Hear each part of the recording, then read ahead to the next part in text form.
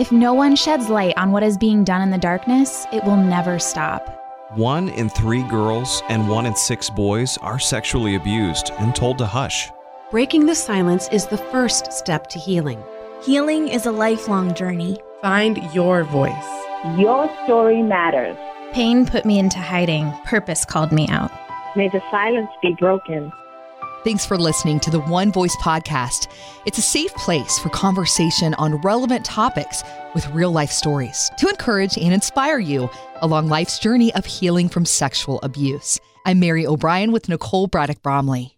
So today's podcast, I'm super excited because my counselor is with us, Sharon. After I got back from my first trip to Cambodia, I had a lot of PTSD issues going on, and I knew I needed to go and start dealing with some of my stuff again. I'd taken quite a few years off. I'd been speaking and I'd been writing, but I didn't have anyone that I could go into just the safe box of a room and just unload a lot of my things to. And so it was amazing how God brought Sharon into my life, and she was just the perfect fit. I felt like she was hand delivered to me by the Lord and just walked with me through a lot of issues and even memories that I'd never really fully addressed. And she helped me to get to a new place, I think, in my life, to be able to be joyful again and to feel whole and happy and to be able to accomplish the good works that God put me on this earth to do. And so I don't think I could be where I am today if it hadn't been for the couple of years that I walked through life with you, Sharon. So I'm really excited to share her with you all today through my podcast. And so welcome, Sharon. Thank you. It's wonderful to be here. Well, I know one thing that you actually talk to other people about and you've spoken on stages about is this issue of joy. And I think joy is something that's very hard as a survivor of abuse to really grasp onto. You know, so many of us just walk through life wearing a mask and we try to be joyful, but we don't even really know what that feels like because we have a lot of pain that we're carrying. And so, I mean, what is joy? What is the foundation of joy, and how do we even get there? Well, first of all, it's just awesome to be here. And I just want to let the listeners know that besides being a therapist myself, I went through childhood sexual abuse myself too. So I am a survivor. And for most of my life, I will have to admit, I was not joyful. While I was growing up, I went through some trauma with my own family of origin and then some trauma during my teen years. But I always looked at other people who seemed to have joy, and I looked at them and I thought, it's like I didn't get the manual. I never understood how all these people could be so happy all the time.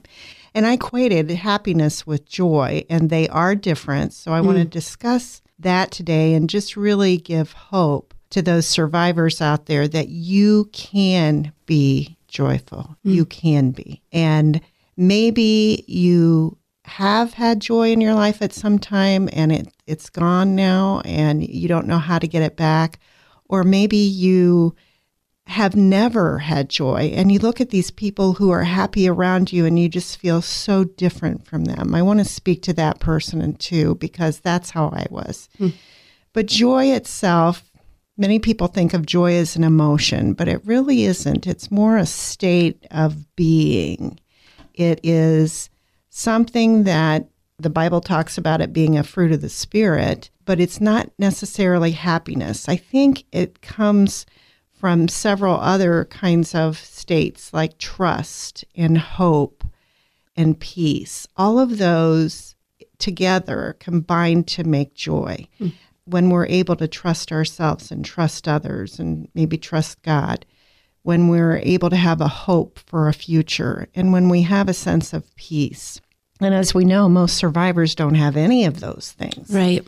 So they don't trust themselves, they don't trust others, they don't have a hope for a future that's different, and they don't have a sense of peace in their lives. So joy is kind of a combination of all of that. Just I would call it a state of being. Someone by the name of Michael Zigarelli, I think is how you pronounce this last name, he did an intense study on people who had joy. And what he noticed was they typically had 4 characteristics. And the first one was a sense of being forgiven.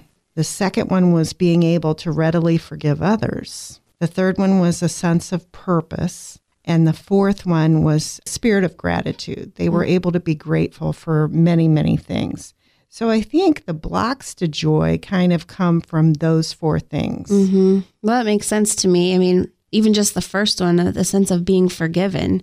I mean, the most joyful people I know are followers of Jesus. So, I mean, those are the ones who have accepted what Christ has done for us and the fact that he's forgiven us for everything that we've done and everything we ever will do. Right. So their joy probably comes from that. The last one that you said, just the gratitude piece. You know, I think a lot of the other joyful people that I know are those who can see the silver linings in life. And so that sort of rings a bell for me. I'm like, okay, sometimes I have a little bit of that. Sometimes I have a little bit of that. But for me personally, and just my recovery and just the barriers that get in my way, it's hard for me to have all of those lining up to experience that joy. That's definitely been a struggle, I think, most of my life. So it's good to hear it kind of mapped out like that to see, okay, what do I need in sync to finally feel that peace and that joy that you're talking about? Yeah. Of course, as survivors, you know, at different points in our lives, we struggle with any one or all four of these. It's not like a nice, you know, mapped out road. And as I was talking to Nicole earlier, at different points in your life, you need to ask for help. We all need help getting through this life, and especially with survivors. There are points in our lives where we're not doing very well. And, you know, whether we're depressed or anxious or whatever we are, we need the help of another person. It may be a trusted friend, it may be a therapist, it may be a pastor or someone else that we know, but we all need to have help. But when I read these four things, it did make sense to me. And as Nicole, you were talking about the sense of forgiveness and being a follower of Christ, sometimes I wonder how people do it that don't have that, that don't have that relationship with God. And that would be something to explore in their lives, you know, what maybe possibly what keeps them from having that sense of forgiveness. And I do believe that upward journey, that we kind of have to make an inward journey to know ourselves and to love ourselves and to be able to forgive ourselves for anything we might have done. Because sometimes we as survivors perpetrate in ways, maybe not sexually, maybe sexually too, but maybe other ways, you know, we're prickly or we're hard to get along with. We take everything so personally. We're unable to let things go. So we become very self-focused. And that's one of the ways, at least I know in my own life, that was hard for me. Yeah, definitely. And then just being able to offer the forgiveness, you know, in my book, Hush, that comes down the road, you know, after you've dealt with a lot of the lies you believe as a result of your abuse, the shame, the guilt. But later, you know, I think a lot of us get to a point where, why don't I have joy? And for me, that's when I realized that my unforgiveness was what was holding me back. And when I was able to truly, honestly, first of all, understand what forgiveness meant, but then actually offer it and kind of bury that with my stepfather, on the other side of that wall was my joy. I'm so glad you said that, Nicole, because it takes a long time to get to that place. And I think maybe especially for Christians, they forgive too quickly before they've grieved through the losses of what happened to them, before they've completely done that. And forgiveness is a grace, I think, that we're given by God. I mean, I've said this before. A friend of mine said, you know, why did Peter ask Christ, should I forgive my brother 7 times? And he said, no, 70 times 7. And the reason it was so inflated there was because we can't do it in and of ourselves. It's an act of grace just to be able to forgive our perpetrators, or maybe parent who was not really the offender but participated in the secrets or whatever it is, or people of any, you know, our friends who didn't support us, all kinds of didn't people. believe us. Absolutely. It's so hard to do that, but I want to caution people, you can't do that too quickly. You have to go through that grieving process. And then it's just something that comes fairly, I don't want to say naturally, but it comes when God tells us we're ready to forgive, I think. And I always talk to my clients about forgiveness being something that's more of a vertical thing. Reconciliation is the horizontal thing between ourselves and the other person. Sometimes we're not supposed to reconcile with someone, especially if they're not safe. Yeah. But vertically, We're not willing to admit. absolutely. But forgiveness for us is kind of a vertical act between us and God, saying, God, I'm not going to hold that person responsible anymore. That's your job. And then it just kind of is a big relief for us. I'm so glad to hear you say that. I feel like a lot of times survivors get the wrong message. You know, a pastor who doesn't understand these issues would immediately say you jump to forgiveness first. Yes. And I think that's absolutely inappropriate and harmful. So I think it's really good to remind those listening of this truth, that it's a journey, it's a process, and it's not a one-time act. Like you said, you know, it's 70 times 7. It's many, many times. It's something that you're going to come back to over and over in your life. But I do believe on the other side of that is where you do find true joy. And then I think you've talked before about how to access that joy, you know, in your life at different seasons.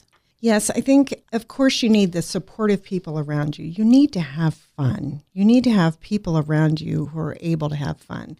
Sometimes, especially as we get into recovery and we're doing this intense work, you know, on ourselves, we get so bogged down with serious things that we need people around us to be lighthearted, you know, to the people who do have joy, to kind of see what that looks like. And it can be very, very hard at first to just be around people. It may seem like they're shallow because we're dealing with all these intense, real issues. Right. I'm like, that's your problem. Get over it. Can we trade, please? Yeah. I'll take your problems any day over mine. I've had that thought one too many times. Yeah. Exactly. Yeah. We need those people around us who are able to have fun, to see, to just let us be kids again. We have to take care of that little person inside of us who was so devastated by our abuse, and just help us to have that fun again. We have to relive really our childhood, or that period of life where we were stunted when we were abused,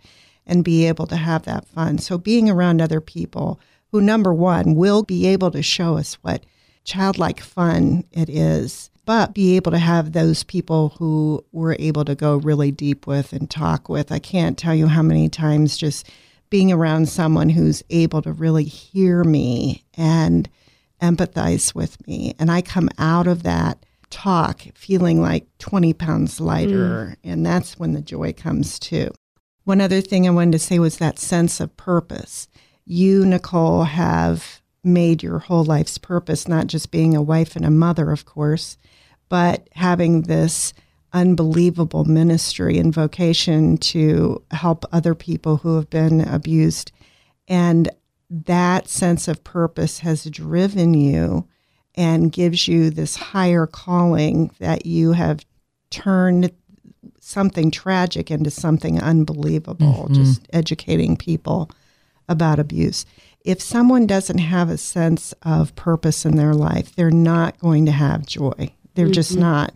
And that can be something very small. It doesn't have to be something, of course, as huge as your ministry. Right. But some sense beyond themselves that they can take this tragedy that happened to them and make it into something positive. And it's hard to start that journey of finding purpose if you're kind of just feeling lost in the world. And I know that I've been there. And actually, a counselor of mine told me to go volunteer and serve. And she said, just go do something. Go feed the homeless, or go help with the local community garden or something like that. Because when you're giving to others, God is truly transforming your heart. And something amazing and special happens there that you can't do on your own. So even though you're going to bless someone else, God is working things out in you, and it just kind of happens, and then it slowly snowballs, and you see, oh, I enjoy doing this, or I enjoy doing that. And it's amazing to see how God can help you slowly, piece by piece, find that purpose in life. Yeah, I think it's a lot about just being willing to step out and try. Yeah. just get your feet wet somewhere, get your hands dirty somewhere. And it can be uncomfortable. Yeah. It can be scary. Yeah. And if you don't like that, then try something else. Like just try to give, volunteer, and figure out what your passions are. A lot of times our passions do come out of our pain. So it most likely will be giving back in some way to the marginalized, to children, to abused women, something like that. But it doesn't, like you said, have to be this huge ministry or where it's your full-time job. I mean, you may be behind a desk all day, but at night, find a way to pour back into your community or into other people's lives. And there you will find purpose. And that's being kind to yourself. And I think we as survivors have such a hard time being gentle with ourselves. We are so hard on ourselves. And as much as we may be prickly, as I use that term, to others around us, we're the worst to ourselves. We blame ourselves for everything. Perfectionism is a big problem. Oh, yeah. With people who have been abused. And I think getting to know ourselves really well, and that's where, we as therapists come in to be able to explore with you what your true self really is, because we have hidden behind these masks that we've had our entire lives. And so exploring who God really called us to be and who we really are apart from all that abuse, we learn who we are apart from that and what we were created to be. And that is a key. That inward journey is such a key to joy, to really discover who God created us to be apart from all this other stuff. And we start to like who we really are. And that's such an amazing journey. I think that's one of the many things that you helped me with over the past few years is, I knew I had a lot of these quirks about me, but kind of figuring out, well, what comes from what happened to me? Why do I do these certain things? Is this who I am? Or is this a result of the abuse that I went through? And then if it is or if it isn't, do I like it or do I not? Is it healthy? Is it unhealthy? Does it bring me joy or does it bring me pain? Is it something that I'm just a martyr in my life? Or, is it something that I'm truly being unselfish about? So there's all these things I was wrestling with. And I think having you, sitting in a counselor's office and having this confidential, safe environment to talk through that, to sift through that and figure out who am I really apart from what happened to me? And do I like her? And if I don't, then how can I fix that? How can I be better? How can I be a better communicator, stronger in my relationships, more loving? And so I think that's all super good to think about. And just realizing that, yes, we are a product of our experiences, but it doesn't have to stay that way if it's not bringing you joy. One of my favorite authors said, be who you is, because if you is who you ain't who you is. And I love that because that just brings back to me, how we live our lives with this mask, with this front, that we feel like we have to be someone that we're not. And when you get comfortable in your own skin, and that is hard work, and you have to be willing to do the hard work, but the result is just the most freeing thing that you can ever imagine. And the joy just comes naturally after that. I was just telling Nicole the other day, we were talking about getting older and we're in our mid-30s now. And obviously there's a lot we can complain about. My gray hair that I get dyed every 6 weeks and these crow's feet we have around our eyes now. But it is amazing once you hit a certain point where you get comfortable in your skin. There is so much freedom. You don't care about what people think because you don't have to answer to anybody. It's between you and God, and that's it. And it is like the biggest breath of fresh air.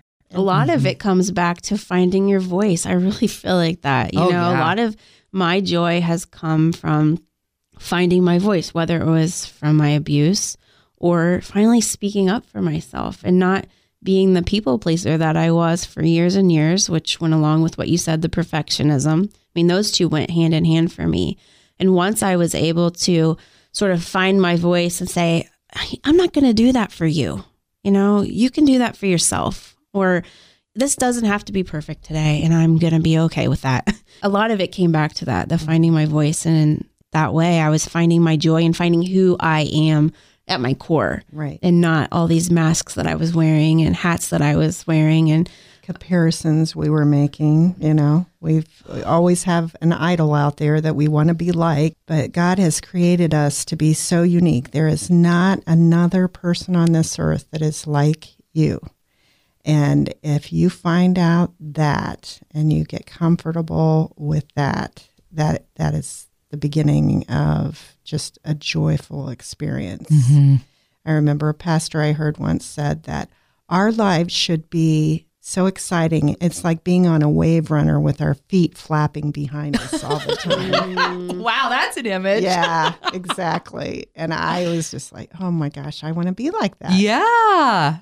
Wow. That's such an image there. And, it is crazy, this whole journey of life and so many ups and downs, but I am thankful for the joy that we're talking about because it's something you can cling to when there's so much stuff in life kind of shifting around in relationships and unhealthy people in your life that you're trying to get away from or, trying to help them get better. You've got to have that joy to cling to, or I think this life will just kind of eat you alive because there's so much coming at you every single day. And that's, Mary, why it's important, I think, to take time to be by yourself. And that, I think, as wives and mothers, and people who have jobs and everything, we have a hard time carving out that time just to be by ourselves and say, okay, what is going on in my life? And we have to stop the madness long enough to just say, where am I at in my journey? And what do I like about my journey? And what do I not like about my journey and need to change?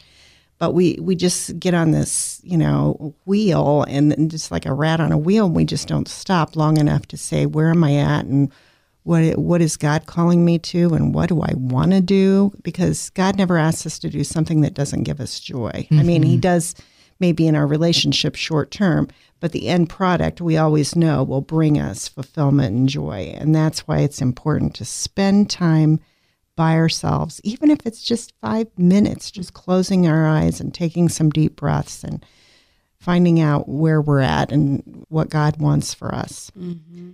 I know the quiet time has been so hard for me because if I slow down, it makes me look at my life and I don't want to think about my emotions or feelings because those are things I can't control. And that's scary to me because I love to have control.